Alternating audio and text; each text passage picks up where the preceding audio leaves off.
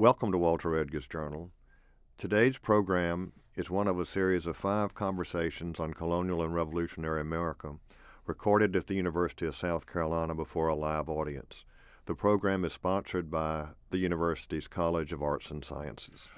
Good evening, ladies and gentlemen, and welcome to Conversations on South Carolina. This year we're going to talk about the Revolution and colonial South Carolina. And I'd like to thank Interim Dean Roger Sawyer for supporting this, and also former Dean Marianne Fitzpatrick, who kind of got this in motion before she stepped down last spring. Marianne, you're here. Would you just stand up and there she is.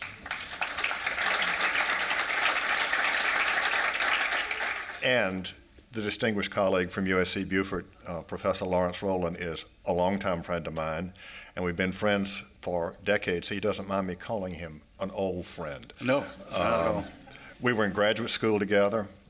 We've worked on many programs together over the last 30 or 40 years. His love for South Carolina history is just, I'd say it's almost as deep as mine, if not. Yep. But the problem is you get focused on Beaufort, and I look at a little bit broader scale than Beaufort. I mean, it's taken him 3 volumes to do the history of Beaufort County. Tonight, we're going to talk about South Carolina as a colonial melting pot. You know, Larry, when you and I, not were in graduate school, but when we were going through grade school, we always studied about history and the diversity of the colonies, and it was always New York and Pennsylvania that were, quote, the colonial melting pots. You know, they had French and German and what have you. And actually, as you and I both know, South Carolina was really more diverse than those colonies were. It's a very interesting thing. You see, this pin I'm wearing is the pin of the new Santa Elena Foundation. So one of the things that you pointed out in South Carolina history but people don't recognize often is that South Carolina was actually the first European capital in North America on Paris Island. There was a Spanish city there for 21 years. So the whole territory that I have written about for 4 decades is a place that was a contested land. It wasn't really until 1763 that the English finally determined their dominion over the sea islands south of Charleston. And of course, what propelled the Spaniards and the French Huguenots who came before them was Port Royal Sound, which is a unique geographical feature. It's the deepest natural harbor south of New York. Mm-hmm. And one of the interesting things that the recent research has uncovered is that the entrance to Port Royal Sound from the ocean to the sound has not changed for 500 years.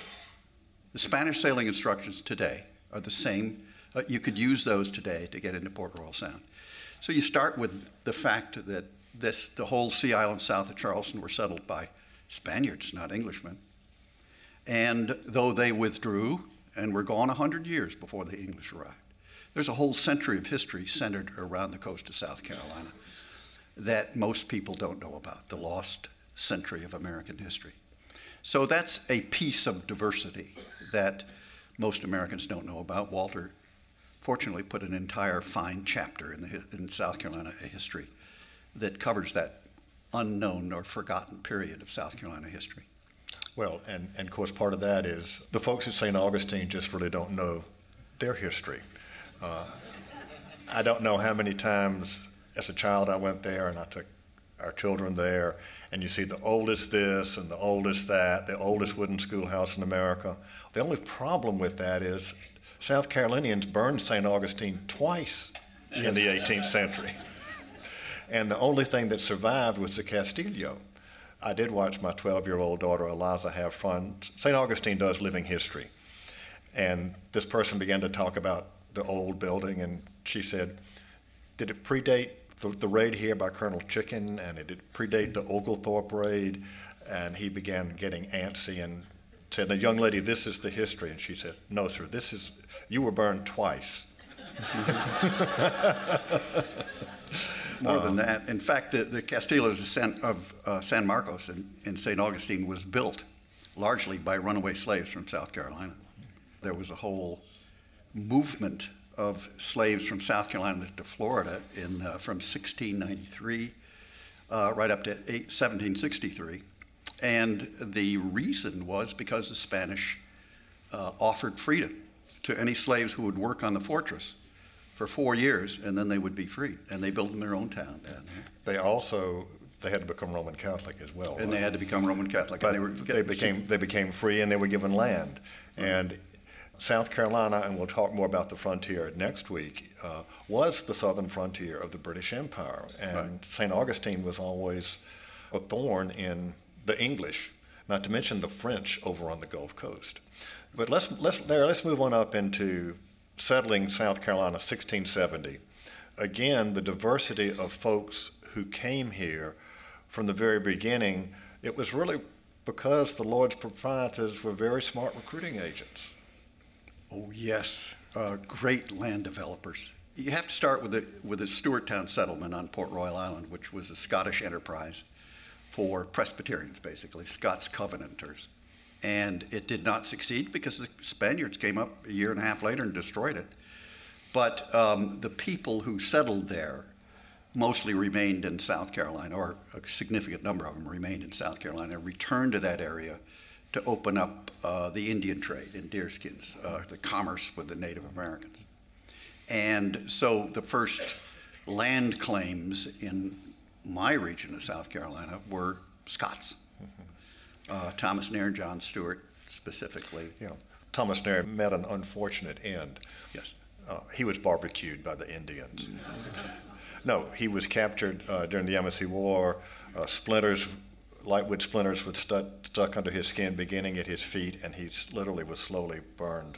Yeah, he was tortured for 9 days. 9 days. Before he expired. You can go to St. Andrew's, Old St. Andrew's Church in West Ashley, and you can see his grave. You can see a description. It's not his grave. That's actually his wife's grave. You can see a description of his demise carved in stone there. But it was the one thing to remember about the area south of Charleston is it was a very dynamic frontier.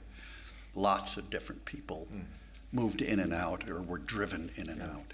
Well, but really that was true of the whole colony.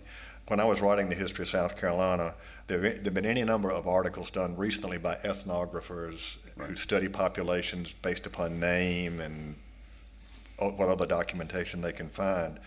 But for example, in South Carolina, the percentage of the white population that was English was the largest single. It was 37%, but it wasn't a majority. Now, people keep talking about South Carolina being an English colony. Well, what's interesting is, except for Pennsylvania, South Carolina had the smallest percentage of English settlers among the white population. On the average, American colonies was about 60% in the different colonies. Almost a third of the white population was Scots, and that includes Scots-Irish, and we'll talk about that. Scots-Irish is not a term now that people use, mainly because the Scots have protested that there's no Irish blood in a Scots-Irishman. And the last iteration that I got, it went through being, first of all, people used to call it Scotch-Irish, and as any good Scotsman knows, whiskey and Scotch is something you drink. You're a Scot, you're not Scotch. But now it's an Ulster Scot, Scots who moved from the home country to live in Northern Ireland. The Irish, though, did make up about 12% of the white population. And interestingly there, most of that immigration, although technically legal under the Immigration Acts of the 18th century, they had to attest that they were Protestant. Then you've got Welsh, you've got German, you've got Dutch. French, the Huguenots are probably the next best known group, but although relatively small. And interestingly enough, the ethnographers found some Swedes in colonial South Carolina. Now, you might say, where on earth do Swedes, how did they get here? Well, if you look over in the PD and over in the Welsh Neck, many of those Welshmen from the Welsh Neck came from the 3 lower counties of Pennsylvania, which originally was Delaware, which was New Sweden. And so these were Swedes who came down with other settlers from that area and came down to South Carolina. And of course, most interesting in terms of ethnic groups would be South Carolina's Jewish population. you only had to believe in God to settle in South Carolina. Now that's pretty interesting. You only had to believe in God. You did not have to be Christian to settle in South Carolina. And South Carolina, by the time of the Revolution, had the largest Jewish population in numbers. In terms of percentages of the population itself, it was not particularly large. But it was the largest Jewish population in the United States. And Charleston remained the largest Jewish populated city in the country until 1820. So the only new thing that's come up in the last 2 years, and I don't believe it because I haven't seen the documentation, is I had a friend at a school up north who swore, after having studied immigrants from Switzerland who came, that he's found people from the Italian-Swiss cantons who came to South Carolina. Kind of makes sense. We have people from the German cantons, we have people from the French, but I have yet to see spaghetti on a colonial recipe book, so I'm not convinced. Well, in fact, a lot of those Italians settled in the Beaufort District in the colonial period. They were there early. But that's post-colonial. Nope. These people were there before the Yenisei War. Oh, and okay. You're just gonna say that theory is correct. We have an Italian heritage, so you can eat as much pasta as you like. I got to revise my figures. Yeah.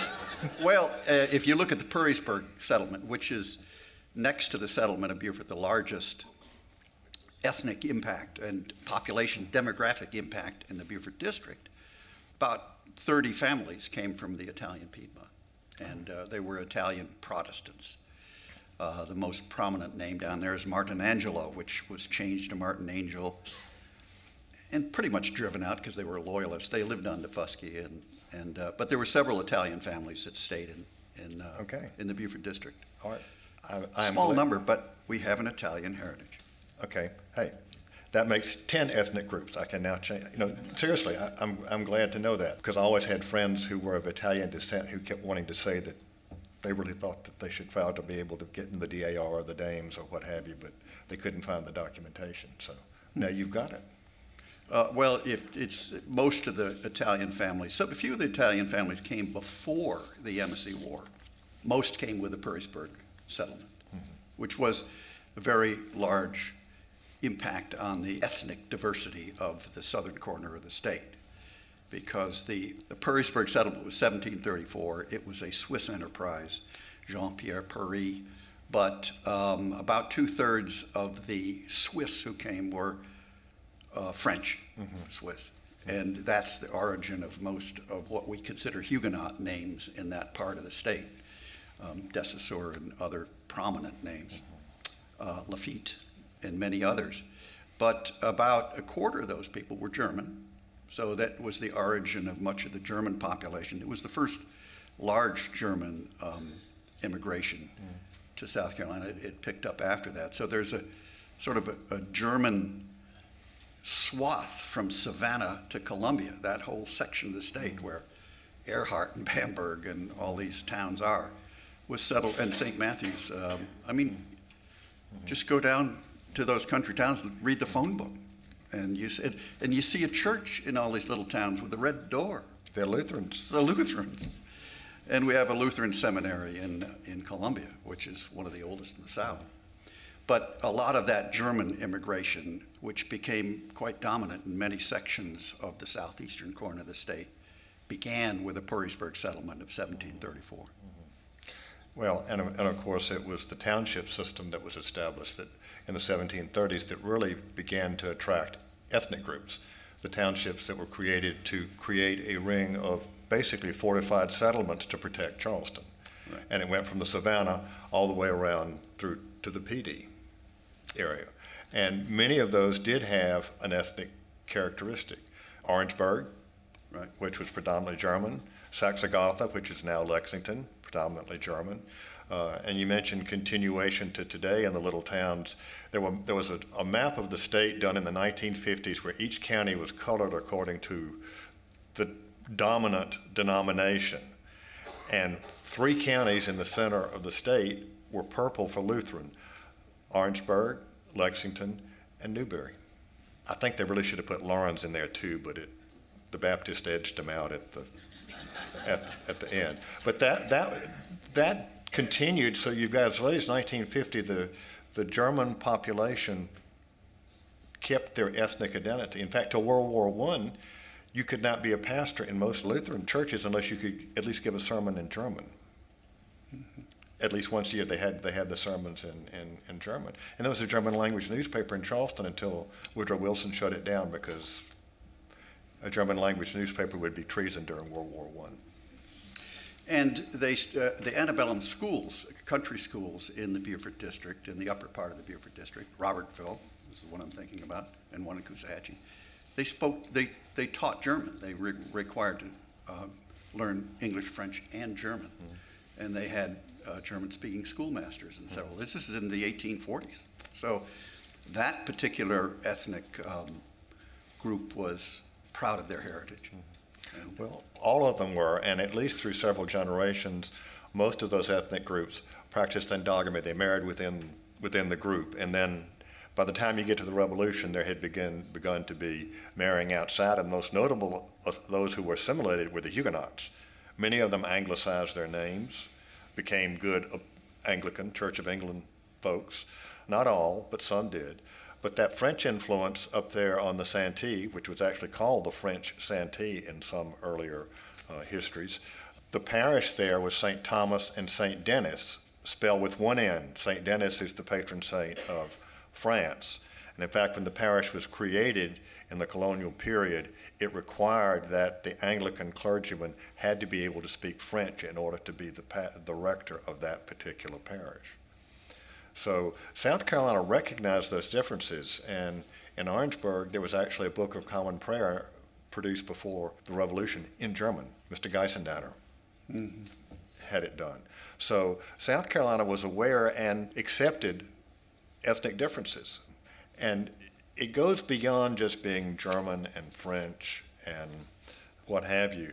If you were English, you just didn't come from the mother country. Larry, where'd the most notable of our English settlers come from? They didn't come from the mother country firsthand. Where'd they come from? Well, Bermuda. Well, that's just one. Yeah. Governor Sale, but yeah, but most through Pennsylvania and Virginia. A lot of the early settlers came from the south side of Virginia. But yeah, no, I'm thinking mainly about the Caribbean. Oh well, the Goose Creek men. Yeah, I was going to get to. I wanted to mention that you mentioned the Jewish population. An awful lot of the Jewish merchants that came to South Carolina very early and formed this group that Walter talked about were Sephardic Jews from the West Indies. You'll notice if you look at the history of them, there were a lot of Spanish names among them. Mm-hmm. That Jewish folks came from the Iberian Peninsula to America to seek some kind of religious freedom, and became very active in the Caribbean trade, of which Charleston was a major port. Mm-hmm. So it was a natural sort of movement of these Jewish merchants from the Caribbean and the Spanish Caribbean to the South Carolina Lowcountry. And two of those most prominent names were Tobias and DaCosta. Right. Sephardic Jews who came from the Caribbean to South Carolina. Right. But those Englishmen who came from the Caribbean, and we did have a Bermudian, and if you see in the old documents, they refer to West Indians, or everybody's a Barbadian. They didn't all come from Barbados, but they came from the English islands in the Caribbean, and they included Bermuda, which certainly is not in the Caribbean, but they included those folks as being Barbadians. So when you see that term, they're referring to folks who had settled in whether it was St. Kitts or Grenada or Jamaica or Barbados itself before they came to South Carolina. Mm-hmm. And they were probably the single most important group, I would argue, that came to South Carolina. They're the ones who came here and made the settlement stick. They were tough folks. As I like to point out to my friends in Virginia, FFVs are descended mostly from about a third wave that came over in the 1670s. That first group just couldn't make it. South Carolinians from the very beginning stuck it out. They came here to make money. They came here to better themselves, and they didn't want anybody getting in their way. Mm-hmm. Land and money, they were tough people. Pirates, libertines, what's the rest of that quote? You probably have it in South Carolina, A History. At any rate, it was a quote from an Anglican divine. Oh, early in South Carolina history about the nature of South Carolinians, and it was not complimentary. well, I mean, they came from the Caribbean, and dealing with pirates was a perfectly normal matter. Smuggling was an accepted way to do because, you were dealing with the Spaniards, but, so what? They paid good price for Right. South Carolina produce. So, yes, the early settlers, how they made their money was not too much of a concern. Making it was a concern. Land and money. Yes, and they don't want anybody telling them what to do. There's some of us who would argue that the whole beginning of South Carolina exceptionalism and this resistance to outside authority began with these Barbadians. After all, the only true revolution in colonial America before the Revolution was in South Carolina when the Lords Proprietors were ousted in 1719. Mm-hmm.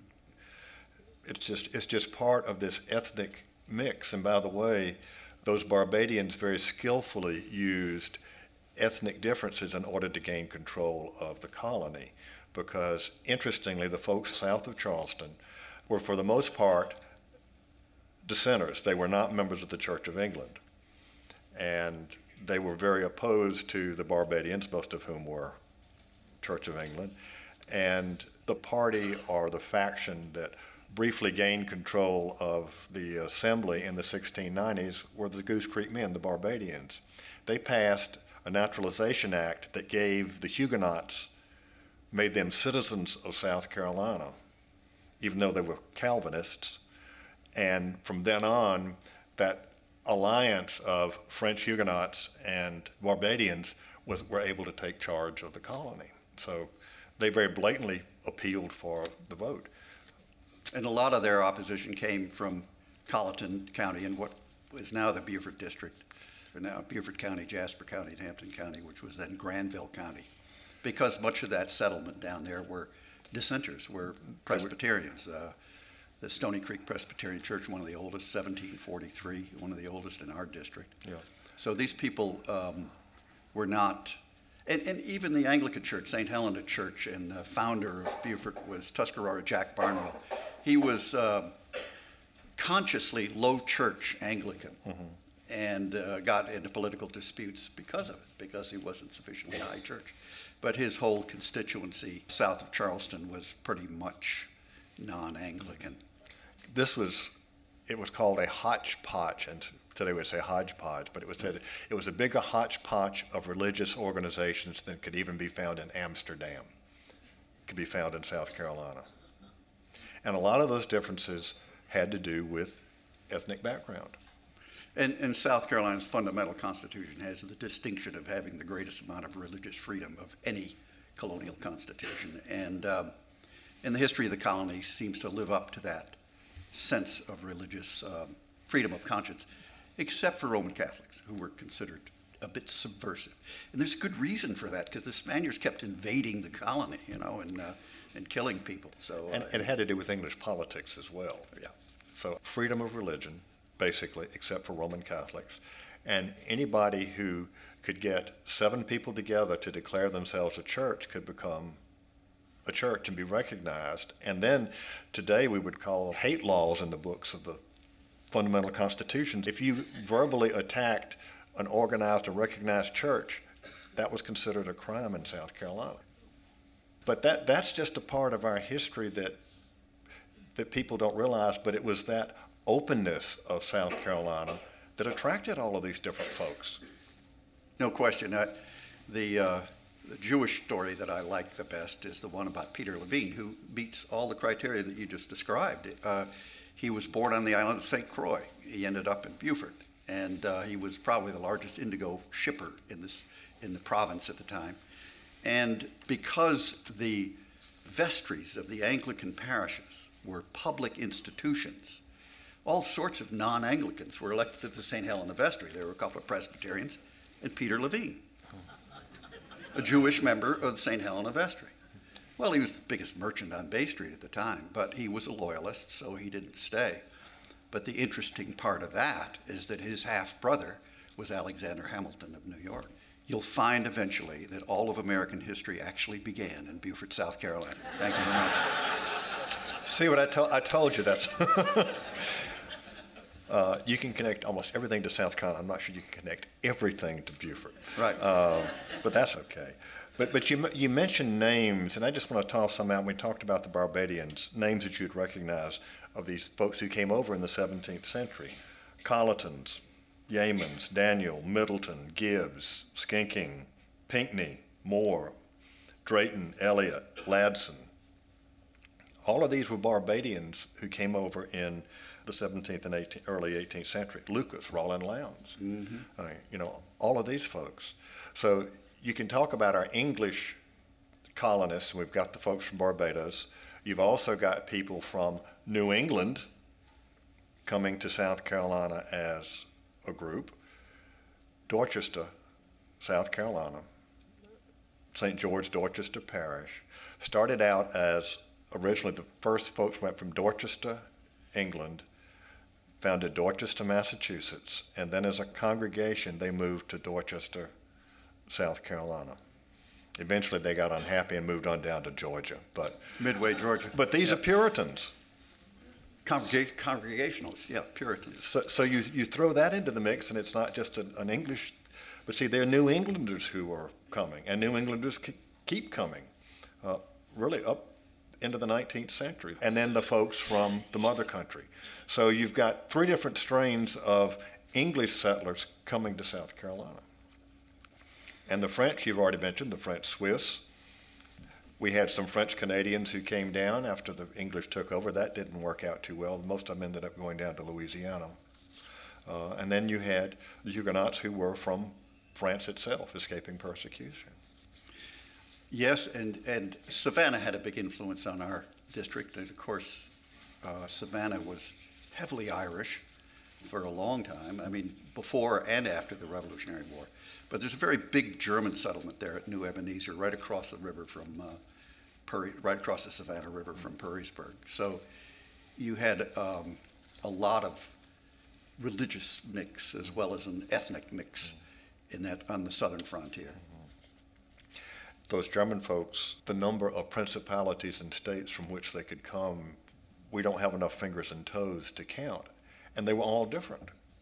I mean, you've got the German Swiss, but then you've got somebody from Saxe-Gotha, you've got somebody from Saxony, you've got somebody from Bavaria, you've got, maybe not Bavaria because they were still Catholic, but from the Protestant.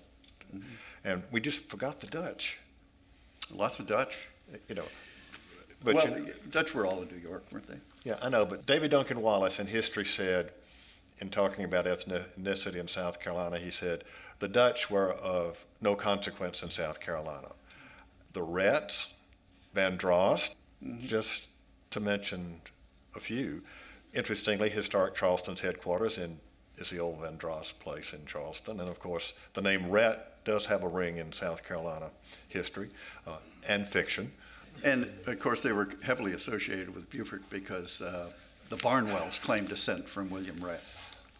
William Rhett, in one of his more demonstrative political statements, knocked Landgrave Edmund Bellinger, who was one of the leaders of the dissenters from the southern part of this province, to the ground in Charleston, causing a big stir in 1707. And Landgrave Edmund Bellinger is a direct ancestor of mine. So when I find a Rhett, I challenge them. I'm supposed to knock them down to get even for this event, this political event that occurred between a high church Anglican well, but and of course, some of those folks who became Rhetts, it's because they changed their name. Yes, well, all those five Barnwell brothers, including Robert Barnwell Rhett, changed their name in 1838 from Smith to Rhett.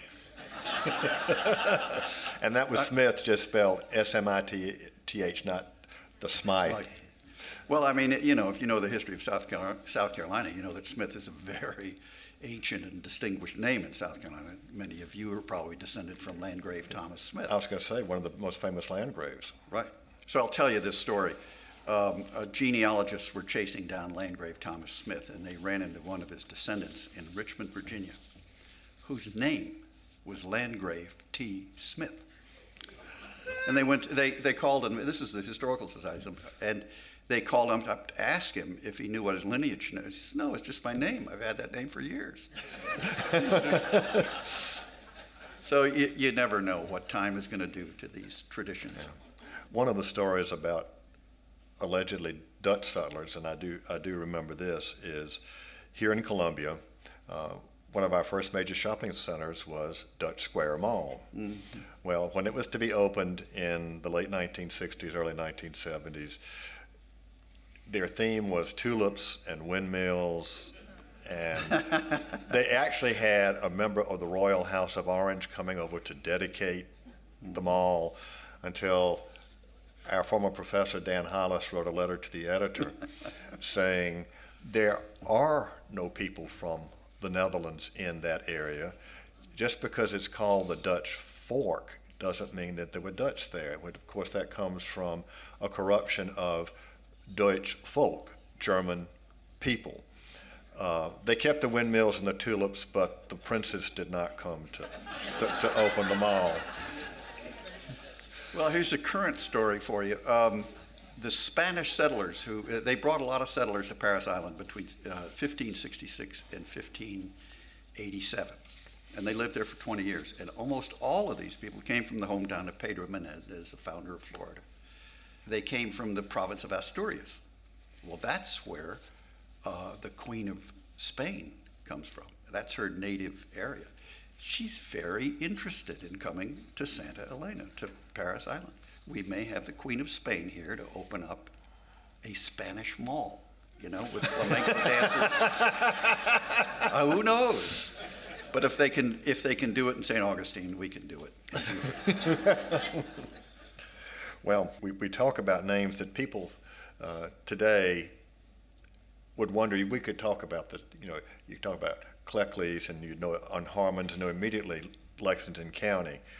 Today, people don't necessarily associate family names with a particular county, but 50 years ago, you could. If you called the roll in your class and you had a Lafitte, they probably were from Hampton County. Mm-hmm. I did have Mr. Levine from Beaufort County in my class. You sent him up. Mm-hmm. But if you started looking today, do people recognize that Calhoun is a Scots name? Maybe, maybe not. Jackson, as in Andrew Jackson, both part of what was then called the Scots-Irish migration, but the backcountry, the largest single ethnic group in the Carolina backcountry, white ethnic group, was the Scots-Irish. That's what made them so tough during the Revolution, and that's a later part of the story, is the English and their contempt, not just for the Scots, but particularly for the Ulster Scots, really stirred up a hornet's nest when they were disdainful of those folks. Our history, the religion, the ethnicity, it's all a part of the mix. And we've just so far talked about the European ethnicity, Larry. We haven't gotten into the Native Americans, and we have not gotten into the African Americans. And for example, as you well know, we're dealing with the work that Dan Littlefield has done on the African American population of South Carolina. We're dealing with probably 25 to 26 different ethnic groups that came from West Africa. And one of the fascinating things in reading the colonial correspondence of folks like Henry Lawrence, both spent time as graduate students working on that Lawrence project. Papers. White South Carolinians understood the ethnic difference. White Virginians referred either to Africans or Virginians born. South Carolinians could talk about a Senegambian, an Angolese, Congo, whether they were from the Grain Coast or the Ivory Coast. They knew the difference. And you read Henry Lawrence's letters, and the terms he used are 18th century lay terms.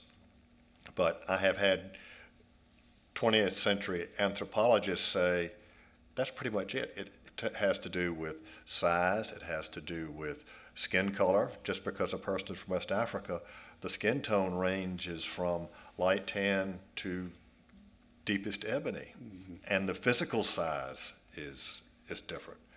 That is another part of the ethnic stew that's in South Carolina. And if you really want to get into it, I'm going to throw the Native Americans to you, because There are at least more than 40 we've identified Native American tribes in South Carolina. Now, that is the term that is used today. When I wrote my history, we referred to them as nations. It's gone back and forth, but now the term is tribe. The most important, of course, being the Yamasee. Who were actually immigrants. Their native land was apparently on the Altamaha River in Georgia, but they hated the Spaniards. In fact, in 1597, in what was known as the Juanillo Revolt, they wiped out the Spanish missions on the Georgia coast. And because they were traditional enemies of the Spaniards in Florida and the Timucuan Indians who were allies of the Spaniards, and the wars were pretty incessant among them. When the English arrived in Charleston, the Yamasee became their trading partners. First the Scots that I described. And the real proximate reason for the destruction of Stewarttown in 1686 by the Spanish army was that they were basically paying or offering bounties to the Yamasee warriors to go to Florida to capture booty and destroy places and bring back Indian slaves. And the Spaniards were being disrupted, so they sent an army up the coast and destroyed Stewarttown in 1686. But in the following years, the Yamasee simply left the Altamaha River and moved to Pocatello, South Carolina. And they had several villages in that district. Well, a part of that, they were invited in by the colonial government, right, to protect the southern frontier because they hated the Spaniards.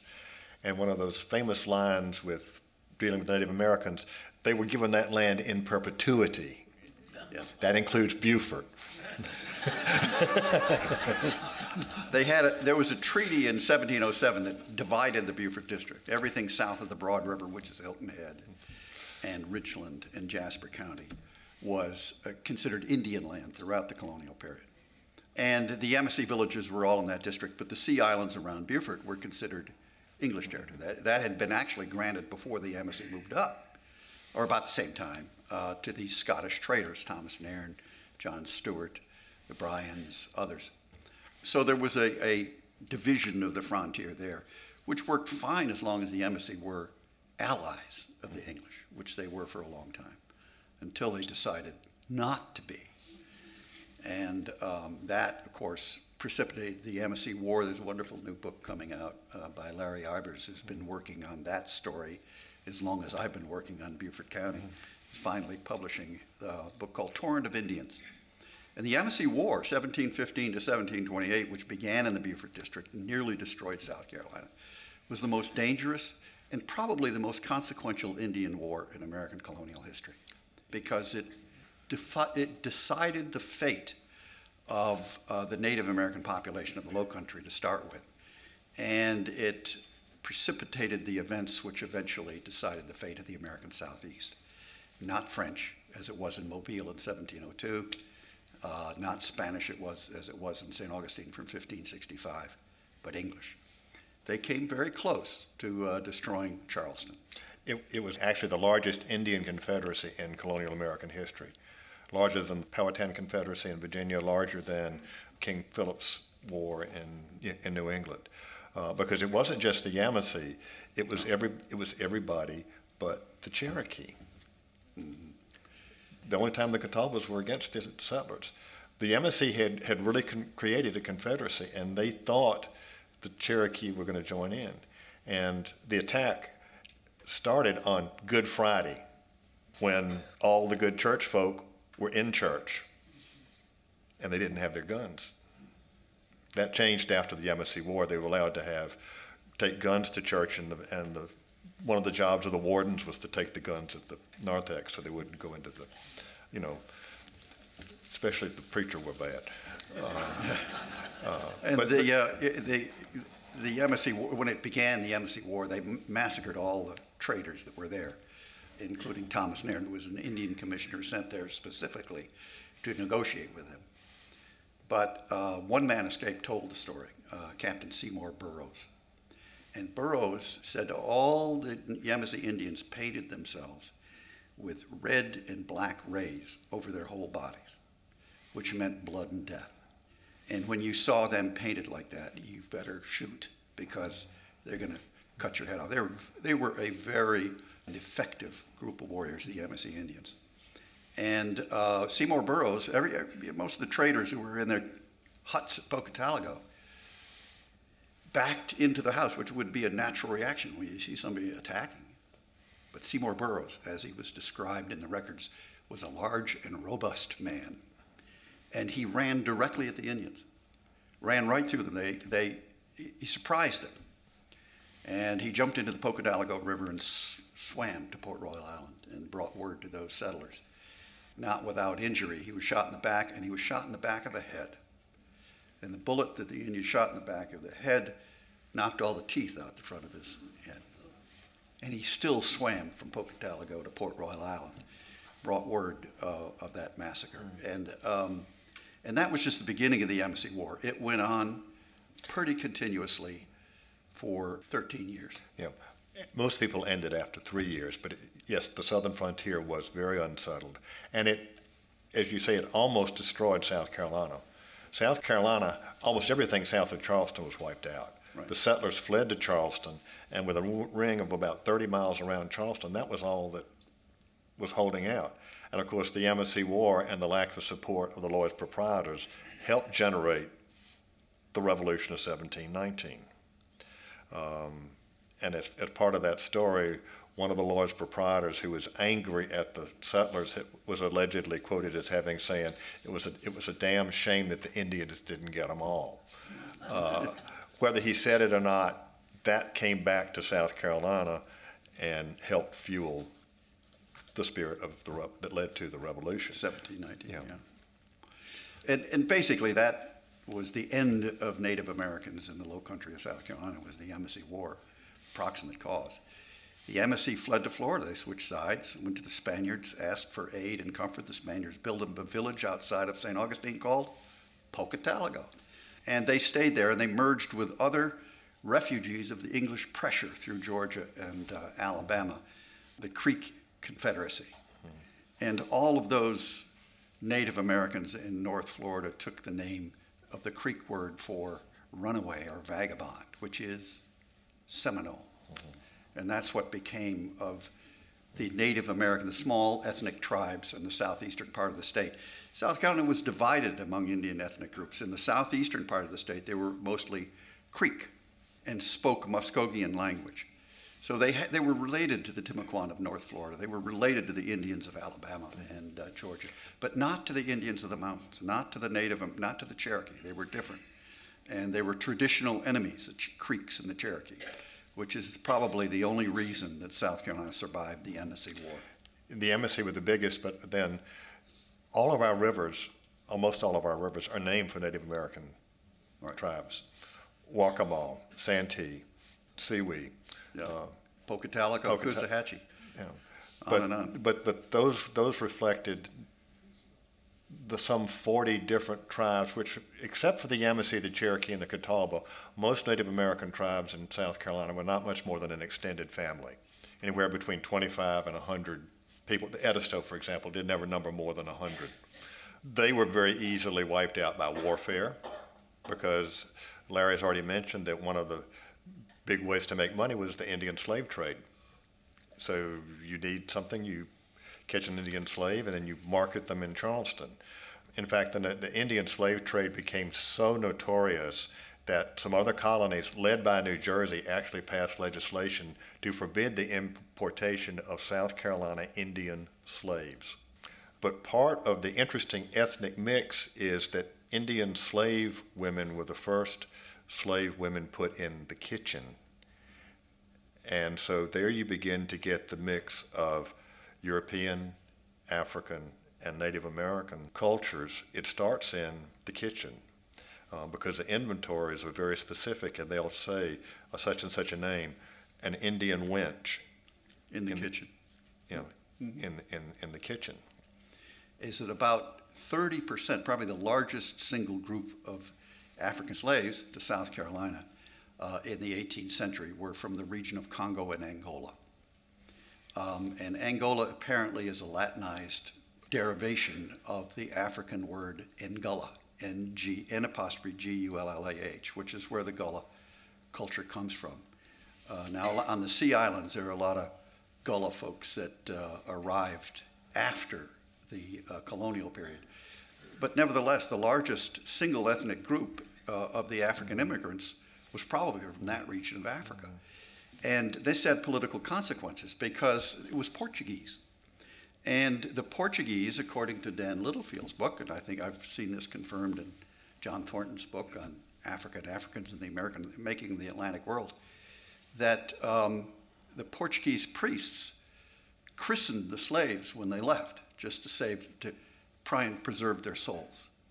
So they came to America having some knowledge of Roman Catholicism.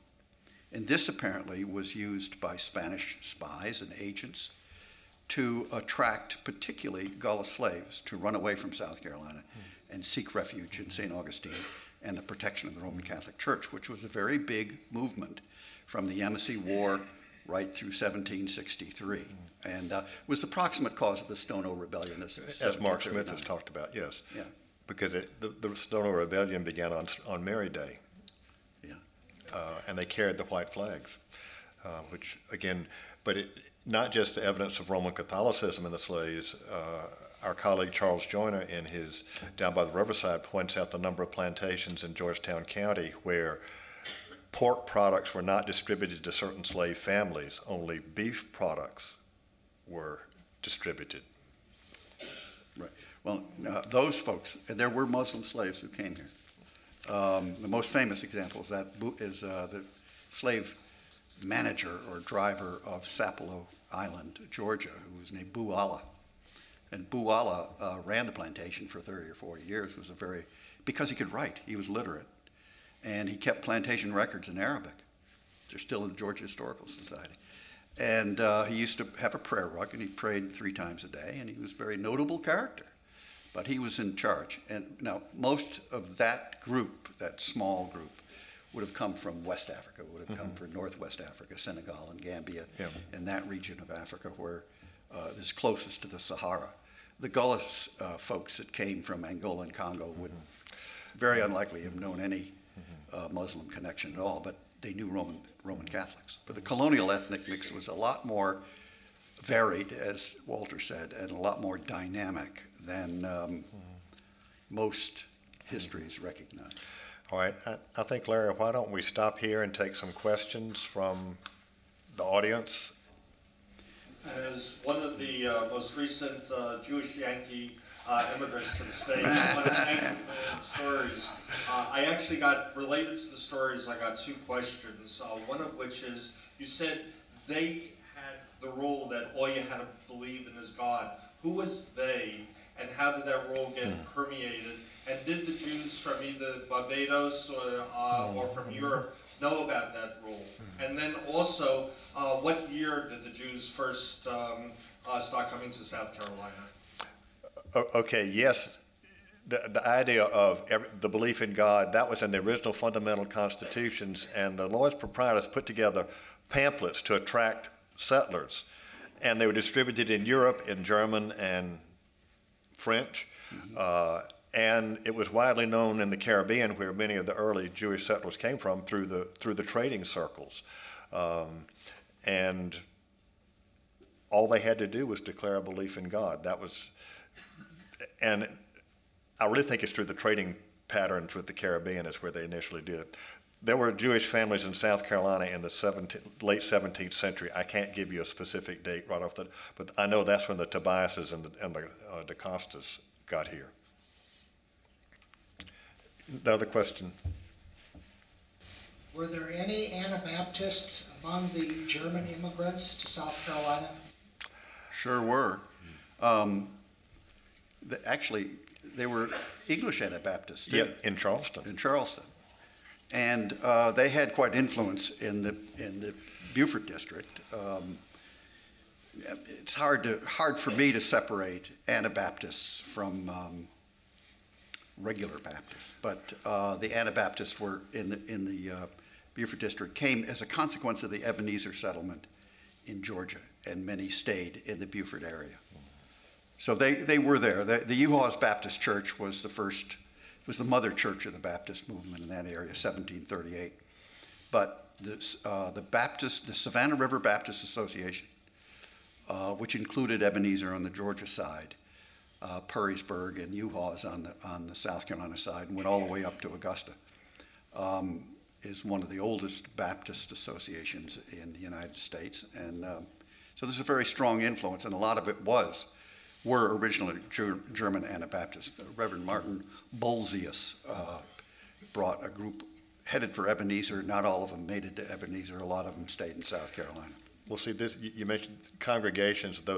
Some of those Scots-Irish settlers came very late. We think about the usual route down the Great Wagon Road from Pennsylvania, but there were at least two congregations who came in the 1770s from Ulster directly to South Carolina as congregations, getting up there in the Waxhaws area of Rocky Creek, that area. Upstate, yeah. So congregation, see, this religion, ethnicity, it all plays out throughout the colonial period. Well, I would like to thank you for being with us tonight.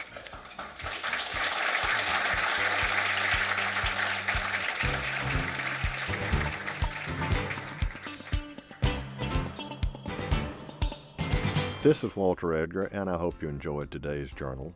I know that I did. Larry Rowland is a longtime friend and colleague, and we've had many conversations beside this one about South Carolina history and culture. I think one of the things that came out in today's conversation is how varied and diverse colonial South Carolina's population was by ethnic group and by religious denomination, and how those factors, among others, helped create what was the most multicultural colony in British North America. This is Walter Edgar. Join me next week for more of The Journal. Walter Edgar's Journal is a production of South Carolina Public Radio. The producer and engineer is Alfred Turner. Production of this program is made possible in part by listener contributions to the ETV Endowment of South Carolina. The views and opinions expressed on Walter Edgar's Journal are not necessarily those of South Carolina Public Radio.